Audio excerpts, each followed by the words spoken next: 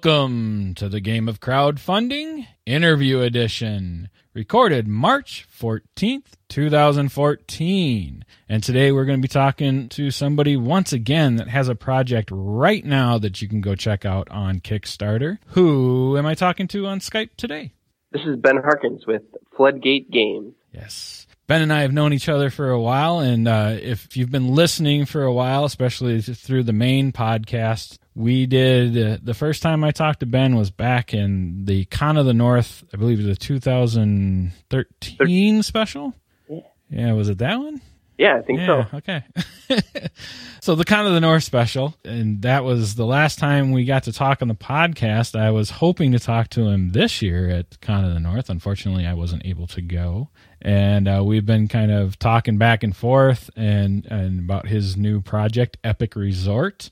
And Ben's actually here in Minnesota with me, so we should probably get together more than we do, but we don't live that close together. I just kind of feel like, I was telling you before we started, I completely spaced that you haven't actually been on the Game of Crowdfunding side of things. Yeah, this will be my first time, but I'm looking forward to it. Yeah, I was going into it's like, oh, this whole month is all return guests and old friends, and of course you are an old friend, but you're actually not a return guest to the Game of Crowdfunding. This is your first time. We'll be gentle. I will try. So what that does mean, of course, and I get to ask the warm-up questions that we tend to ask first-time guests. So, Ben, are you ready? I'm ready. Bring it. Besides making awesome games and running Floodgate Games, what do you do as a profession, sir? I manage a team of software developers here in Minneapolis, so a lot of computer stuff. Another tech guy in game design. Of course.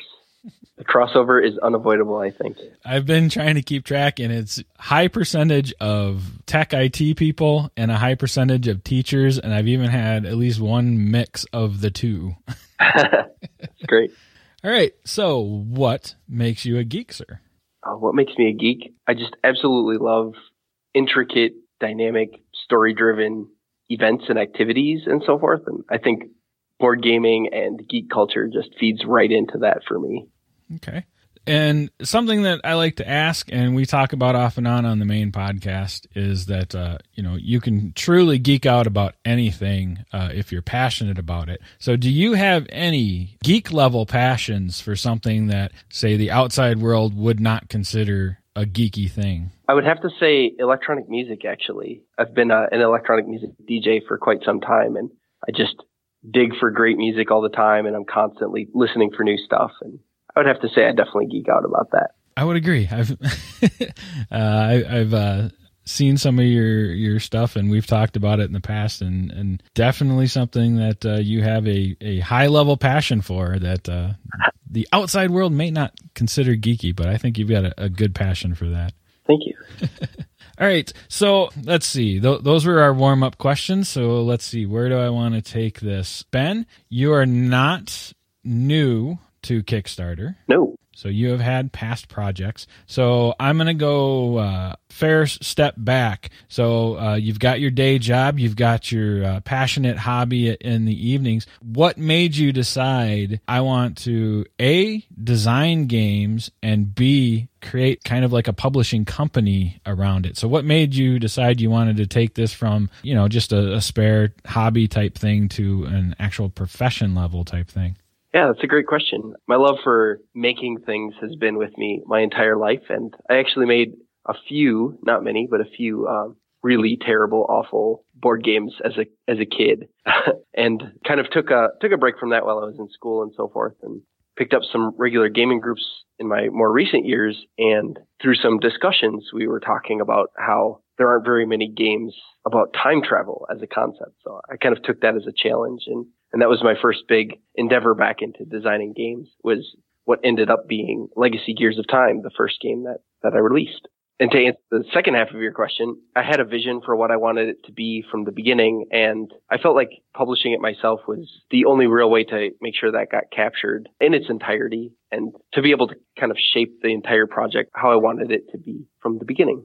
So far, all of your projects that have been on Kickstarter have been things that you've designed yourself, correct? Yeah, I've had 4 projects. Each of them were a tabletop game project, and they were each my design. So as far as Floodgate Games is concerned, are you potentially looking to be like a full-blown publisher, or are you really just happy in the self-publishing gaming space and having a company name for your stuff? I think at this point I'm pretty comfortable with it, but I do have some designs that some close friends of mine are working on that are really coming along, and they're very interested in having me publish them. And I think that'd be a really interesting shift in how I've been approaching publishing games so far. But I'm definitely open to the new challenges that come along with that. Because I do remember our time at Gen Con and having a few people approach you at your booth and hoping that you would take a look at their games. And I don't think you and I ever, I mean, again, it was Gen Con and you were manning a booth, so I tried not to take up too much of your time.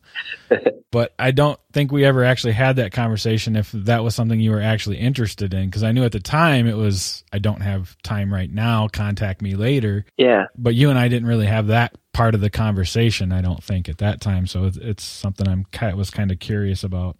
Definitely. Well, exhibitor hall hours at Gen Con is pretty much the worst time to contact anybody who's trying to run a booth. But just a pro tip for anyone out there.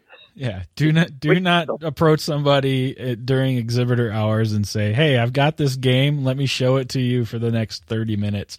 Exactly. While a line forms behind you. Exactly. We were pretty busy last year, which was fantastic. But yeah, it doesn't leave much time for checking out other people's ideas. So you mentioned Legacy Gears of Time, which came on the scene and did very well and was very well received across the board. It's a great game. Leading into putting it up, what was your thought process behind taking it to Kickstarter at that time? So for your first game going into a Kickstarter project. So my idea for that was just to see if other people were interested in it beyond the immediate group of friends and family that I had playing this game with me. We play tested quite a bit and it was really fun. We were enjoying it quite a bit. And I thought, hey, this is something I want to see if other people are interested in too. So that was always kind of the original positioning for it. I never really anticipated it being quite as well received as it seemed to be, which was phenomenal. I've had such a blast interacting with folks and growing Floodgate to be what it is right now. Well, it's definitely a favorite here at All Us Geeks. Jordan and I play it off and on. I know we've taught it at a couple game days, and it's just a beautiful game. You've done an excellent job there, sir. Thank you. I appreciate that. And when you actually did that project, and this was back in 2012, right? You got it. Okay. There probably wasn't as much advice around this, but I mean, you kind of came in and the advice today is usually like find your small project, build your base and lead up to a larger project. And for the time and for what this game is and for what you're looking for, this is a pretty big project for your first project. And you were very successful. I mean, you knocked what you were looking for out of the park. Yeah. How did you feel coming into Kickstarter, putting it up and just, I mean, like pushing that publish button for the first time? How did that feel? It was pretty exciting. The original plan was just to basically have everything printed and kind of sourced by me and assembled together in a small box and whatnot. And just kind of, I didn't expect much more than hopefully reaching my funding goal and having enough funds to put a few copies together and so forth. But after I saw that the reception was so good, I had to scramble to make sure I had the right connections and make sure I was doing it justice, so to speak. I think people expected quite a bit out of it at that time. So it was really fun to step up and make it a proper board game that was professionally manufactured and assembled and has a more refined look. I don't know if you recall from the page, the graphic design was all done by me and it's absolutely terrible. It got the job done, but definitely was not the ideal scenario. So I was able to, with the extra funds, hire a professional graphic designer and really give the game what it needed in terms of look and feel. So your first project was like a huge, I mean, this is going to sound kind of goofy, but it was a huge learning curve for you. And what I mean by that is all of these resources that are popping up today. I mean, even as early as 2012, there weren't as many things to help research. I mean, just listening to you is like you're going off. I'm going down the checklist in my head of, no, you'd never do that. No, you know what I mean? Yep. Kickstarter exclusive components? What? Not a good idea. Well, just, and, listening to like, well, I had so much money, now I had to figure out how to make it a real game through manufacturing, and, stuff like that is kind of crazy to think of. But I mean, it really was that time and a little before there was no process. It was all still really being figured out at that time. Oh, right. Yeah. I feel like that was the time when the community was sort of getting their feet wet to form the consulting and the learnings that we have available now. In fact, I think you and I actually didn't start talking until almost the time for Forbidden Machines, the expansion to come up. I think that's about the time you and I met and started talking. And I know, and of course we did it at conventions, and I know you're very big on doing demos and stuff in local conventions. Yeah, definitely. There's other non-Kickstarter related questions I'm going to get to, but since we're here. Sure. That's fine. Going from Legacy first of all, before I even go to that, Legacy got produced and got made and got out in the hands. Now, if I remember it, you didn't have any reviews for Legacy that I'm aware of during the Kickstarter? Or did you get some late? Nope, I went in completely raw. That's what I thought. Yep. And then, so you've got this game. And again, that was in a time where people were just starting to kind of figure out, hey, there's reviewers out here and they will help us out.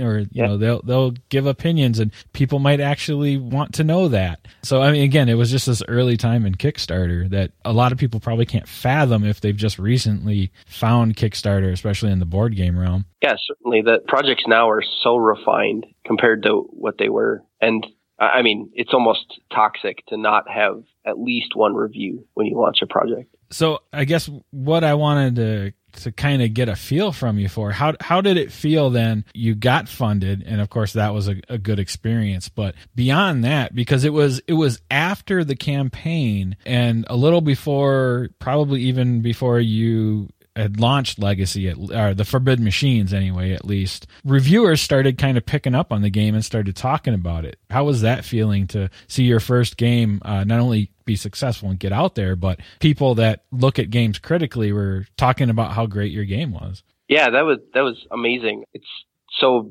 validating to have that sort of feedback where these are people who, like you see game after game after game, and to hear people mention things like that something is unique or something is interesting or captivating. That's the biggest compliment I think you could receive. And fun. That's my big thing, is I just cannot wait to hear a reviewer say they had fun. That's kind of the pinnacle compliment to me. So then you were gearing up for Legacy Forbidden Machines. So you were ready to do an expansion in 2013. Yep. It was roughly a year after, right? Yeah. Almost to the day. I think it was a year and a week between project launches. Yeah. So you were gearing up for that. What did you take out of your first project as a learning experience to roll into? You were coming in with an expansion, so you had a known thing, but did you learn anything after the fact about Kickstarter or the new rules that were coming up in Kickstarter probably that year later? So at the time, I think the biggest learning was to have some sort of social proof or validation that, hey, this is something that you can get behind because these trusted sources agree. And I didn't necessarily have a ton of preview or review material on the expansion, Forbidden Machines, but I think having a compendium of reviews for the base game at the time was what was necessary there to basically say, yes, you can come into this cold and get an idea for what it is and get an sort of an unbiased opinion on the base game, and then just kind of look at the points at how the expansion expanded on those concepts and does that look interesting and so forth.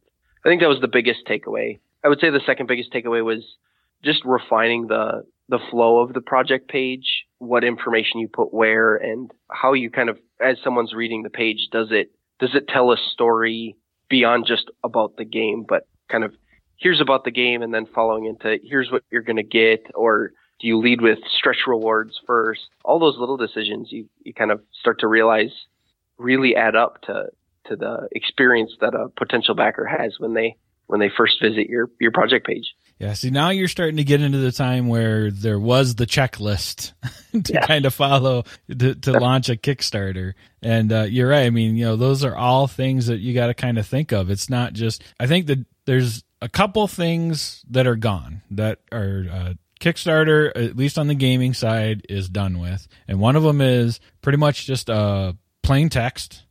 Just here's paragraphs and paragraphs about my project. Good or bad, it's become a very visual thing. Yeah. And that's where some people struggle, because it's like, well, where do I get the extra graphics and all that kind of stuff? And, I'm asking for money and I don't have, but you've got to put aside some money for a small subset of things that you definitely need to have. And then the other thing that I think is totally gone is kind of along that lines is basically just not having any piece of finished art. I think the days are gone of saying, hey guys, here's my idea scribbled on this piece of paper, which early on there was a bit of that. Yeah. I think those days are gone to be able to say, here's my idea. I need it funded from day one to the day it gets in your hands. And of course, the layout of the actual project is another one, which again, we just talked about, but the whole visual breakdown of how you lay that out. So those are two things I think are just gone. Yeah.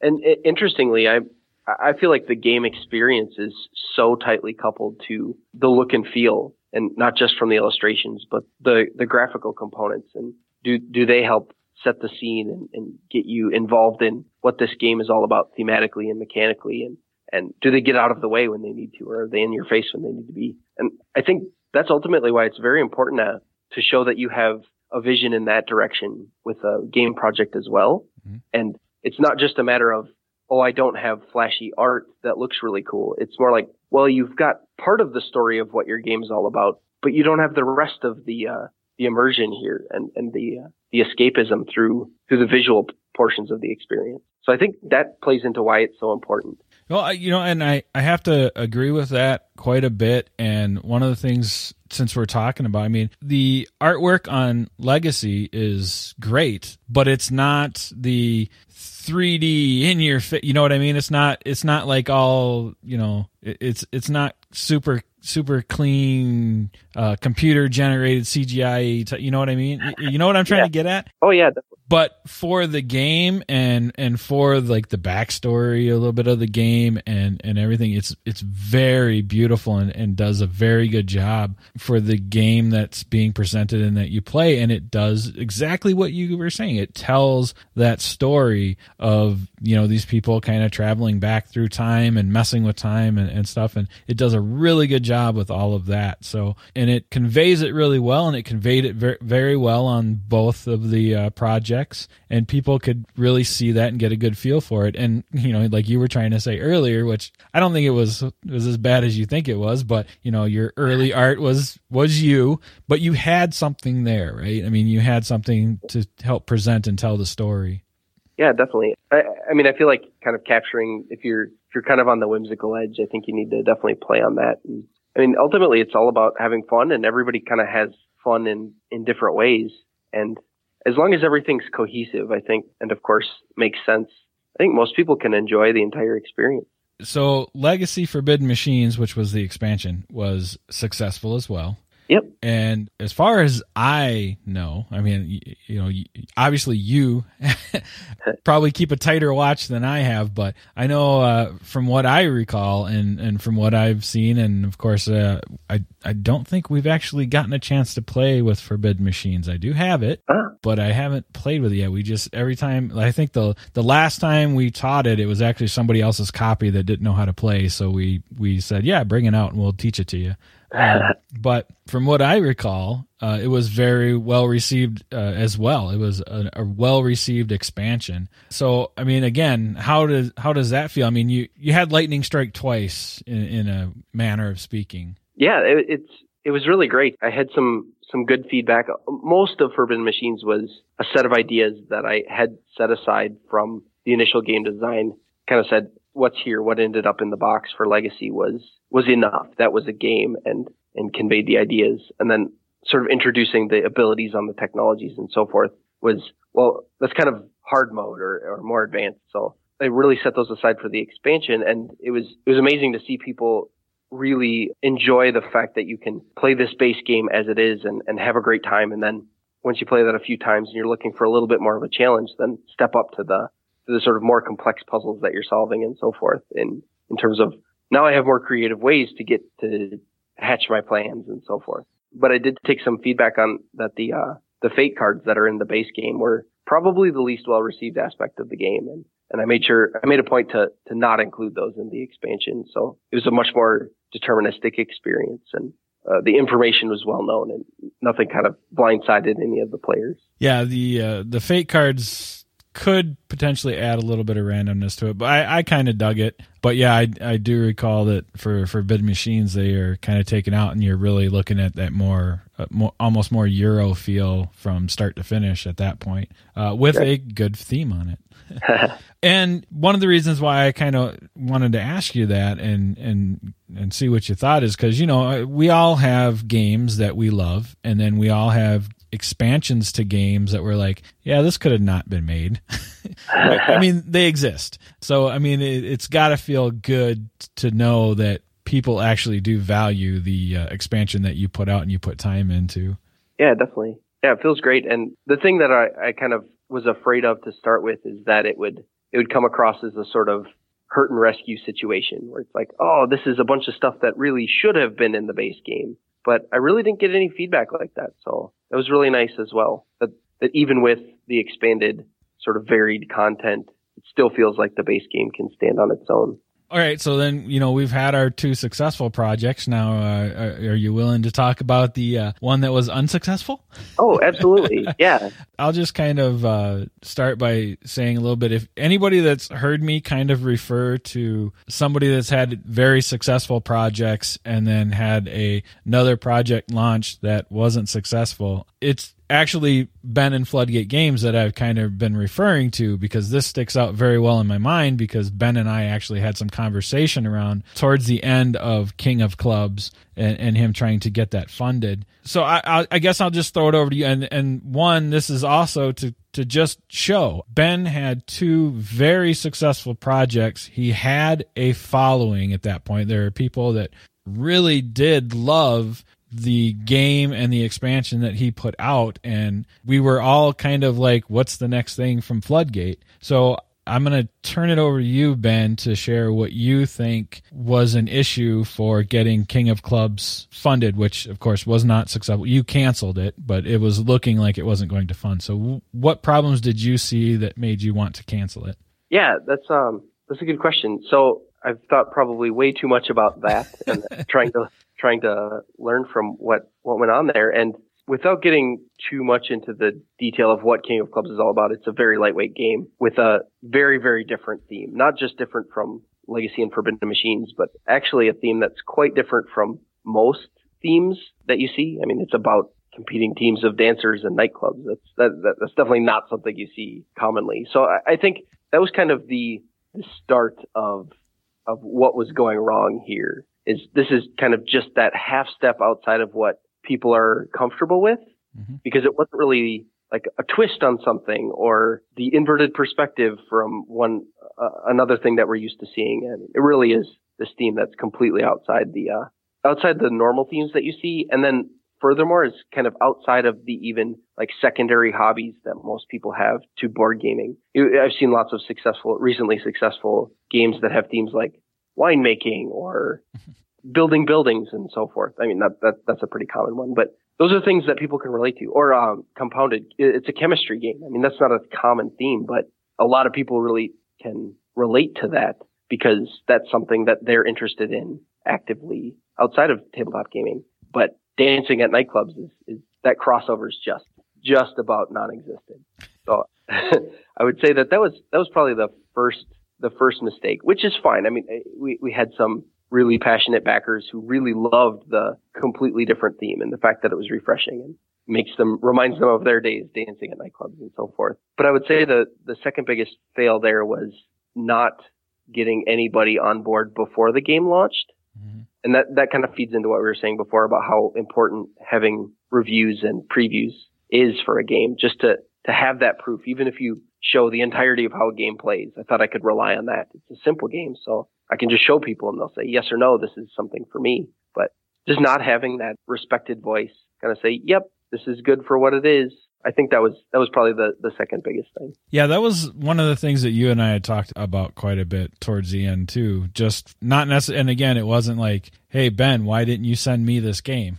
that was never the conversation. Oh no. It was very much around, what's going on here. And it was, in my mind, one of the things was, and you kind of touched on, is that, you had this following for a certain type of game so far, and you went very far in another direction. Yes. And while a lot of people wanted to trust it because it was part of the Floodgate Games, lineup, it was so far, and there was just nothing there. Like you said, you didn't have any reviews or anything. So there were probably quite a few people on that line ready to cross if they would have potentially seen something, because, again, it's like, oh, Floodgate's done good stuff, but this is so different. If just one person would tell me one way or the other.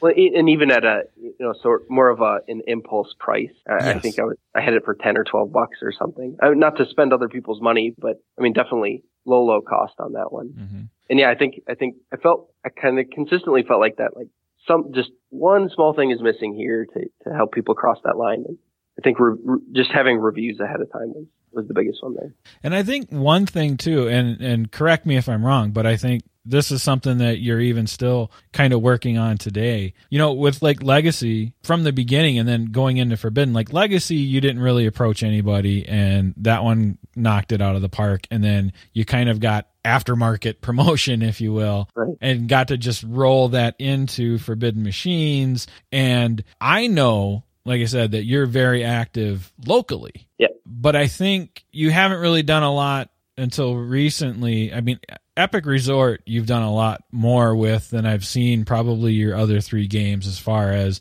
social media and stuff like that, and trying to get that broader look. I mean, you're still doing the local stuff, but you are trying to get that broader look at your games now. And I think that was also one thing with King of Clubs, that you weren't necessarily getting that broader look at times. Would you agree with that? Oh, definitely. Part of that was intentional. I just didn't feel like it was a game worth sort of exhausting my contacts for, so to speak. I mean, folks who are reviewing games are inundated day in and day out with requests for reviews. And I kind of just didn't want to spend those credits, so to speak, with a game that I felt was just kind of a stopgap game that me and my friends thought was really fun, that played really smooth and was kind of more of a filler style game. I didn't feel like it warranted that altogether. And I think I just kind of slammed too far to that end with that attitude. Okay. Well, and I do want to point out that you have recently put up King of Clubs on drive-through cards, right? Yeah, I felt like that was actually a much more appropriate model for a game like this, where doing the print on demand really makes a lot more sense. Honestly, like print run minimum quantities are so high that I think a game that's like this, unless it really takes off, it's just not worth hanging on to 1,400 extra copies of it or something like that. Mm-hmm. So doing print on demand I think is really the ticket for that one. And I've seen some good response so far, which is nice. So yeah, I think that it was nice that you were able to find a venue to get it out there, and people can now check it out if they really wanted to. And yeah, there's, little risk on your end at this point. So it's kind of close to what you would do with a, Kickstarter. You get to put it out there and people get to have it, but it's just the print on demand side of things, which I also kind of find funny again, because this is, you kind of went in reverse, right? A lot of people would have told you, hey, King of Clubs, that's a card game. That should be your first thing, because you get your small project and start building up. And you did the 2 larger projects, and then you had your small project kind of not go very far. And then now we're moving into another really nice large project. Yeah, definitely. All right. So I'm going to take you away from Kickstarter for a few minutes here. All right. I know we covered quite a few things there, but it's, again, you and I never had this conversation before, even though I had it in my head that we did. So I wanted to cover as much as possible, especially, like I said, I have in the past talked about the King of Clubs in a vague sense deal for other people that have asked me, in a similar situation. Yeah, anybody who learned from that, for me, I mean, I'm definitely open for having more conversations about it. I think I learned so much from that. And even though I did kind of do it backwards, as you say, I think it was still, I don't regret any minute of it. Such a great learning. it's not necessarily backwards. I mean, it's just a lot of the advice today, and I know like my friend Jason Glover, he would say from Grey Gnome Games. Oh, sure. He would say the same thing, and he gives that advice all the time. Start with something small and just kind of start building up from there, and get your foot in the door and get your reputation built up that way. And it's advice today, right? We've already talked about that. Your first project was back before people were giving this type of advice all the time. Right. There weren't as many resources. You couldn't go out to Jamie Stegmeyer's blog. You couldn't go out to James Matthews' blog potentially at that time. You know what I mean? I mean, I wasn't doing my thing. Richard Bliss, I think, was podcasting at that time, wasn't he? He was just things moving at the time. He was just starting. So, yeah, I mean, so this whole, fountain of information wasn't there at that time. So, I mean, I always say, like, today, there's no reason to go in blind on anything. But back when you did Legacy, a lot of it was blind. Definitely. You guys were helping us figure out what was and wasn't working, and of course it's evolved since then as well. But it was just we were all learning at the same time. Definitely.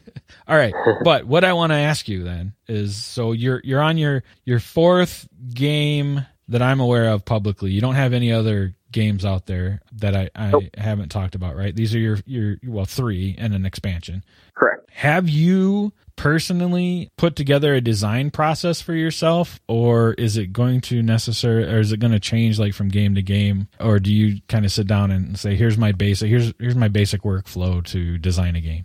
Yeah, that's a great question. I think I approached designing Legacy and Epic Resort fairly similarly, but they were different. Mostly different because the sort of mechanisms that I wanted to have in the game were the motions that people are doing and so forth, and the sort of contour to the game I wanted to be quite different. So I think the process had to adjust a little bit at a micro level to capture that. But in general, I think the sort of iterate and gain feedback and revisit, that whole cycle is pervasive throughout all of the game projects. Okay, so even from an early standpoint, like back when you were doing Legacy, you were designing and doing the play testing and blind play testing and getting feedback and reiterating? Oh, yeah, definitely. This is all coming from your IT background, isn't it? It is, yeah. we like short iterations, and I mean incorporating feedback as quickly as possible and making the changes and being comfortable cutting things. I think if I were to give one piece of design advice, I wish I could remember the source, but basically it's always resonated with me that something is done when there's nothing left to take away. And I feel like I've tried to approach all of these game design projects that way, where you kind of smash a bunch of ideas together and iterate over it, but then what can I cut constantly? What doesn't belong or what's not necessary, and really boiling a game down to its essence. And what are the core concepts here? How do I plan on people having fun? Is this fun?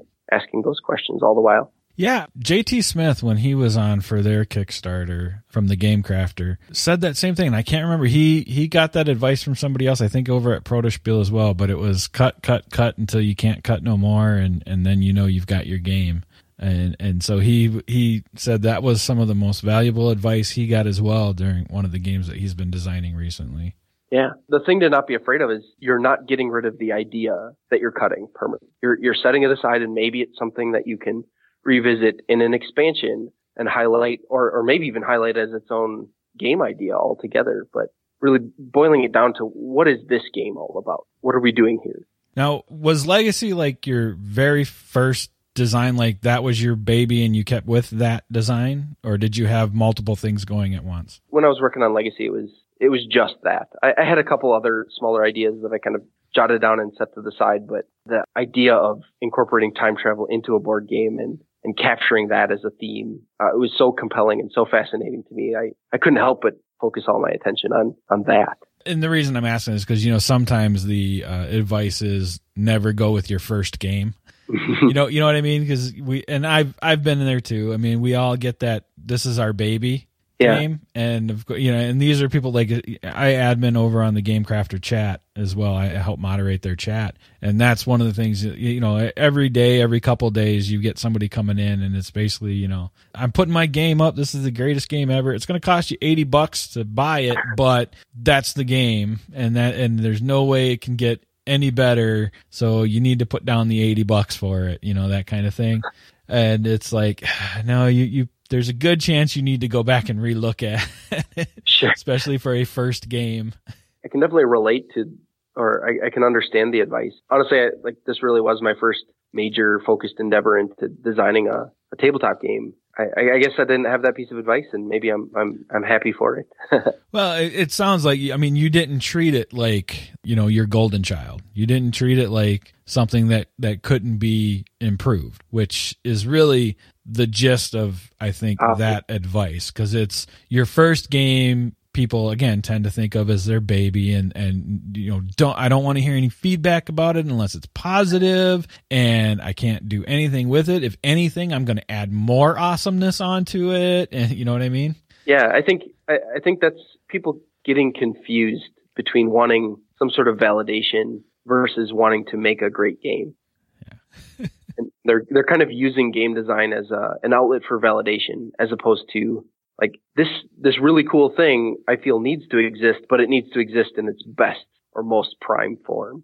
And that's why be comfortable cutting things and boiling that game down to what it needs to be. So it plays smooth and people have fun. And all right, before we move on to Epic Resort, because we definitely got to get to Epic Resort. I have another question for you, because now you're 4 deep for Kickstarter projects. Yeah. Is the fact that you're utilizing Kickstarter coming into play in your design process at this point at all? I would have to say yes to a degree. Now I kind of have I try to keep the entire vision in my head as I'm working on a game, and like, how am I going to plan on getting this produced? And unfortunately, having to keep costs in mind as you're sort of playing around with what the components will be and so forth. And kind of making the adjustments where you can that don't compromise the gameplay, but do maybe save on a little bit of money or space or weight in the box. So not to Kickstarter specifically necessarily, but I certainly think that keeping in mind the entire life cycle of idea to finished product is definitely pervasive throughout the design process, which can be double-edged as well. That just seems like smart thinking anyway. If you're going to be producing a game and putting the money out and all that good stuff. But the reason I started kind of asking this question a bit is because Kickstarter has changed so much and evolved so much, and today's Kickstarter market and Kickstarter customer is basically almost requires stretch goals. Yeah. I'm glad you brought that up. So then, as a designer, you don't want to put out a half-baked game and hope you stretch goal into the game you meant to make, but people want stretch goals. So how have you kind of had to deal with that? Yeah, I feel like I kind of went out on a limb, so to speak, with Epic Resort. And I know we haven't talked too much about the detail of it, but in short, I feel like component-wise, the game it needed to be ended up actually being a significantly higher cost from the quotes I've received than I originally anticipated. But at the same time, I feel like the game's heftiness or weight really didn't warrant a much higher price than where I have it at, which is the base reward level of $40. So I'm kind of, not to get too much into financials, but I'm definitely, I feel underpricing it and really front loading a lot of value for the backer there, because all the while upon following many Kickstarter projects myself, the consistent thing I see with stretch rewards is that it almost always feels like someone designed a game and then stripped a bunch of stuff out of it, offered that as the base game, and then offered each of these things back as stretch rewards. Right. That all the while they've intended for them to be in the game, or they maybe play tested with them, and they're in a sense, if not core to the game, at least a close second. And that model has never really sat well with me. I'm not necessarily trying to convey that anybody's explicitly doing this, but I've kind of gotten that feeling from quite a few projects recently, and I didn't want to go that route. Like you're saying, have the strong offering. The game is what it needs to be, and then we'll kind of tick our boxes and upgrade where we can in terms of, well, maybe the punch boards could be a little thicker, or we'll upgrade to black core card stock or something like that. Right. I mean, the component upgrade thing is a pretty common one, and that makes some good sense, obviously. I mean, you need more money to make that happen. But like you're saying, I mean, there's a lot of things. It's just like, and it's a fine line. I understand. I know I've talked to some people that have said, well, this, we were still play testing this piece, so it didn't fit into the core game, but we wanted to keep working with it and figured that would make a good stretch goal, and that's fine. And I understand that stuff. And there, and things with, well, you have a card game, so there is the potential for promo cards and stuff like that. But you do get that fine line, and and I've talked to a few people that have said, yeah, it kind of does start to creep into my design process a bit, because while I'm designing and if I think of something, I can go, oh, that would make a good stretch goal. And again, you walk that fine line. Are you putting out the game that you really want to put out and that your end user is going to find a solid game without the stretch goals? Or are you trying to stretch into the game you really wanted to make? And I don't like that aspect.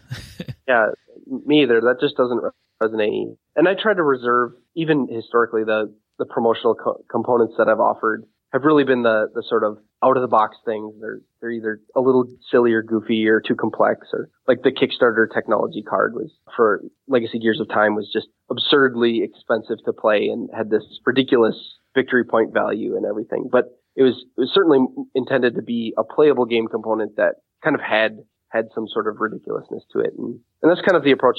I came up with a couple different cards for Epic Resort where the idea is just like, nope, there's no way to make that balance, but it's still a really fun idea. We'll do it as a promo card so that people can kind of toss this in after they play a few games and goof around with it, but knowing full well that it really does throw off the balance of the game. So I think that's kind of an appropriate way to gauge, like, is this part of the game or is this kind of just something extra and twisty that you can add on later? Excellent. I just wanted to get your opinion. I like to get almost everybody's opinion on it now that question has kind of started sticking in my head for the last few months or so. All right. You know what? Why don't you go ahead and give me your high-level overview of Epic Resort? Sounds great. It's a card-based worker placement / deck building game. Those are two mechanisms that are in the game, and the theme is that you, as a player, are a resort owner who's building and upgrading attractions and working with their own staff in order to attract fantasy heroes and tourists to their resort. And these heroes are coming because they need to get rest. So they start with very low health, and you attract these tourists who you use to get money every turn from them. But at the end of each round, the more that you've lured into your resort, the more likely monsters will attack. So as you're refilling the center pile where you draft from, monster attacks might trigger. And the monsters pick who they're attacking. It's usually whoever has the most heroes or the most tourists at their resort. And when that happens, you can have your hero be a hero and defend the tourists, or they could jump out of the way and letting the monster eat the tourists and wreak havoc on the attraction. Yeah, apparently Jordan's not real thrilled about me letting my tourists be eaten all the time. He brought it up several times during our review, which, by the way, if anybody hasn't heard it, if you go to allusgeeks.com, episode 39 was where we took a look at Epic Resort, and that was during our hectic month, so that entire episode is only Epic Resort, our review for that, so you can go check that out if you want to know what we thought. But spoiler alert, we love it. we both enjoyed the game very much and look forward to playing it again. And I am officially a backer of Epic Resort. Yeah.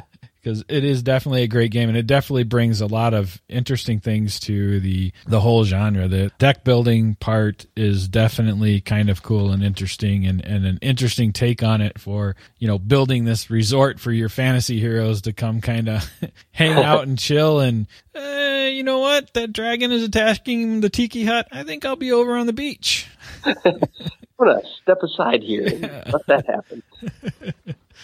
So I just want to point out, too, that, of course, like we said, Epic Resort is on Kickstarter right now. You can go check that out, and I will have the link in the show notes. It is going until April 6th, 2014. Ben is looking for $20,000, and I think the last time I checked, you were approaching 80%. 80%, yeah.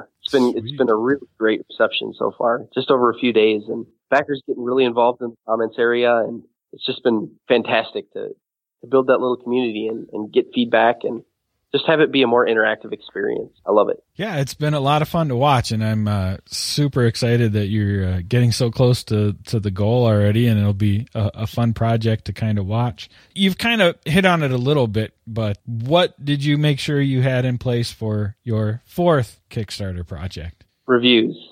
I've actually gotten feedback that this is sort of the most reviews some people have ever seen for a project before it launched. So I kind of took that as a compliment and maybe a little bit of a detriment, but I really wanted to make sure that, each person kind of has their own reviewers that they have that resonate with their tastes and so forth. So I wanted to cover as much of the spectrum as I could with some differing opinions and really help show people that, hey, each of these different reviewers who has each of their own unique opinions can give you an explanation of why you might like the game. Yeah, you've done a really good job of covering the spectrum, and it really is. I mean, you're absolutely correct in that, and we say it all the time. It's a game reviewer is just another opinion. We've kind of formed our opinion over various ways and review in various ways, and we look at a lot of different games, but at the end of the day, it's an opinion, and if you follow somebody and decide, hey, that 9 times out of 10 I agree with a lot of what this person says and their tastes and stuff like that, then that's the person you're going to kind of go to and check out. But I always also encourage people to check out multiple reviews, even from people that you might not necessarily agree with, and just get a nice well-rounded opinion of a game. And Ben has done an excellent job of getting a very well-rounded look at his game. Yeah, it's really good. And I mean, the feedback during the process was great too.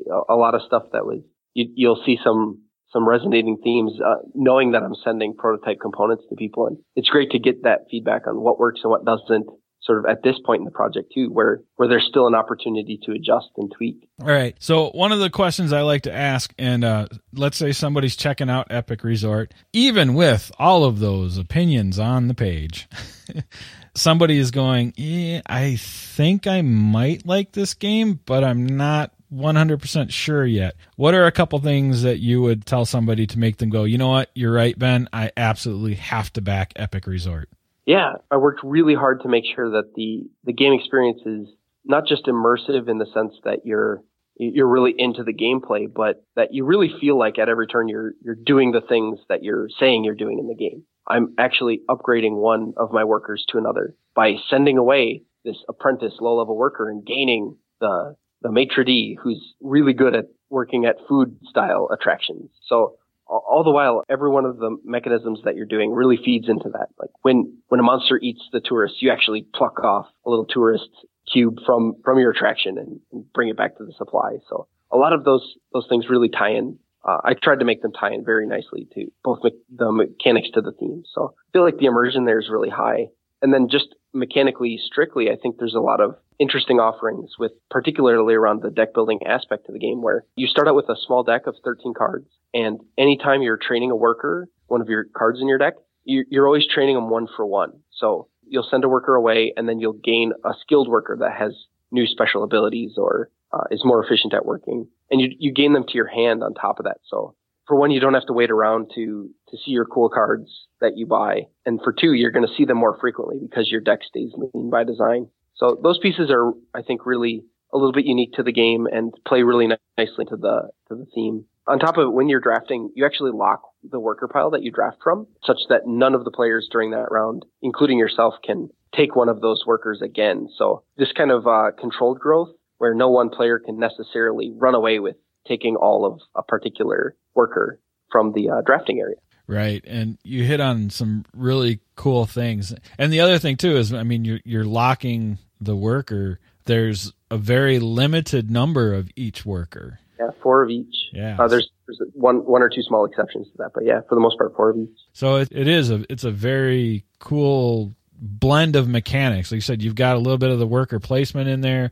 You've got a lot of the deck building stuff in there, but with some really nice twists that make this very interesting, and including kind of deck building your resort a little bit as well. And of course, you've got some resource management stuff in there, because you're looking at how to staff your resort to keep keep or lose tourists because you might want flair to go after some heroes and try to get them to come over, or you might really want more gold and all of that stuff. So there's just a lot of things kind of blending in here to make a really interesting game. On top of that, just the theme is so cool. You did a really good job with the theme. It's really cool to kind of have the whole fantasy style heroes after the adventure licking their wounds in this resort island or whatever, and trying to heal up. And like we said, it's like the dragon is attacking your tiki hut. You know what? I'm on vacation. I need to rest up here. Yeah, just all those little things are really cool. So I think you've done an excellent job. And I am going to say right now that I definitely think everybody should at least go out and check it out. Not just the artwork. I'm so impressed with what they've put together. Yes, the artwork is very nice on this, very whimsical, and it fits the theme we're talking about. It is absolutely beautiful. I look forward. That was the one thing I know when we were playing. It was just like I can't wait to see because obviously we were playing with a prototype. So anything that we had that was sketch, we were like, I can't wait to see what this is going to look like when it's fully colored and on the card. So definitely great artwork as well. I agree. Yeah, that was my lead artist is Jackie Davis. I think she finished up Belle of the Ball last year for the Dice Amy Games. Yes, that was very well done too. Yeah, there you go. That's where I kind of that art style, because I got behind Belle of the Ball too, because Daniel did a really good job on that game, and the artwork that they put together through Dice Hate Me was really nice on that too. Yeah. All right. So can I assume, now unfortunately I'm not this year, but can I assume you'll be at Gen Con here in 2014? You got another booth? Yeah, we actually have a 20 by 20 booth this year, so it's going to be big. It's going to be epic. All right, so there you go. If you are at Gen Con 2014 and you've got a game idea. Yeah, please come by and let's chat for an hour. Just everybody's welcome. Come by, chat, say hi, particularly Kickstarter backers. I love being able to meet every one of them in person and shake their hand and thank them so much for taking a chance and really going out on a limb to fund my vision of what I want this game to be. I will go on record as saying, I've like I said, I know Ben. Ben and I met way back when. I've talked to him at Gen Con while he was working the booth. I talked to him at Con of the North. At Con of the North, I believe when we first met, Ben didn't really know who I was. But nice guy, just really nice guy, and he really is willing to talk to you about the games and about what's going on, and he does appreciate his backers. So I would definitely encourage anybody, if they get a chance, to go take a moment and say hi to him. All right, Ben, I think we're kind of at the end of our time here. Sounds great. So I want to thank you for coming on, man. Like I said, I just feel like I feel like you were a return guest, because we have talked in the past and we do talk off and on, and I'm glad that we finally got to get you on the game of crowdfunding, and definitely come back for the next big successful project. Yeah, I'd love to. And thank you so much, Jeff. I appreciate it. So, once again, Epic Resort is on Kickstarter right now. It goes until Sunday, April 6th, 2014. Ben's looking for $20,000. We got him 80% of the way there right now, but he can use the extra 20% there. Not to mention, we need to hit some of those stretch goals. This is a very cool game that you guys should go check out. Thanks for checking us out, and I will talk to you later. This podcast is a proud member of the Geekcast Network. If you enjoyed it and are looking for other podcasts with a geek culture slant, head over to geekcastnetwork.com, where you will find podcasts such as Almost Podcast, a fan-driven companion podcast for the Almost Human television show, the Geekcast Network. You can broadcast your geekiness at geekcastnetwork.com.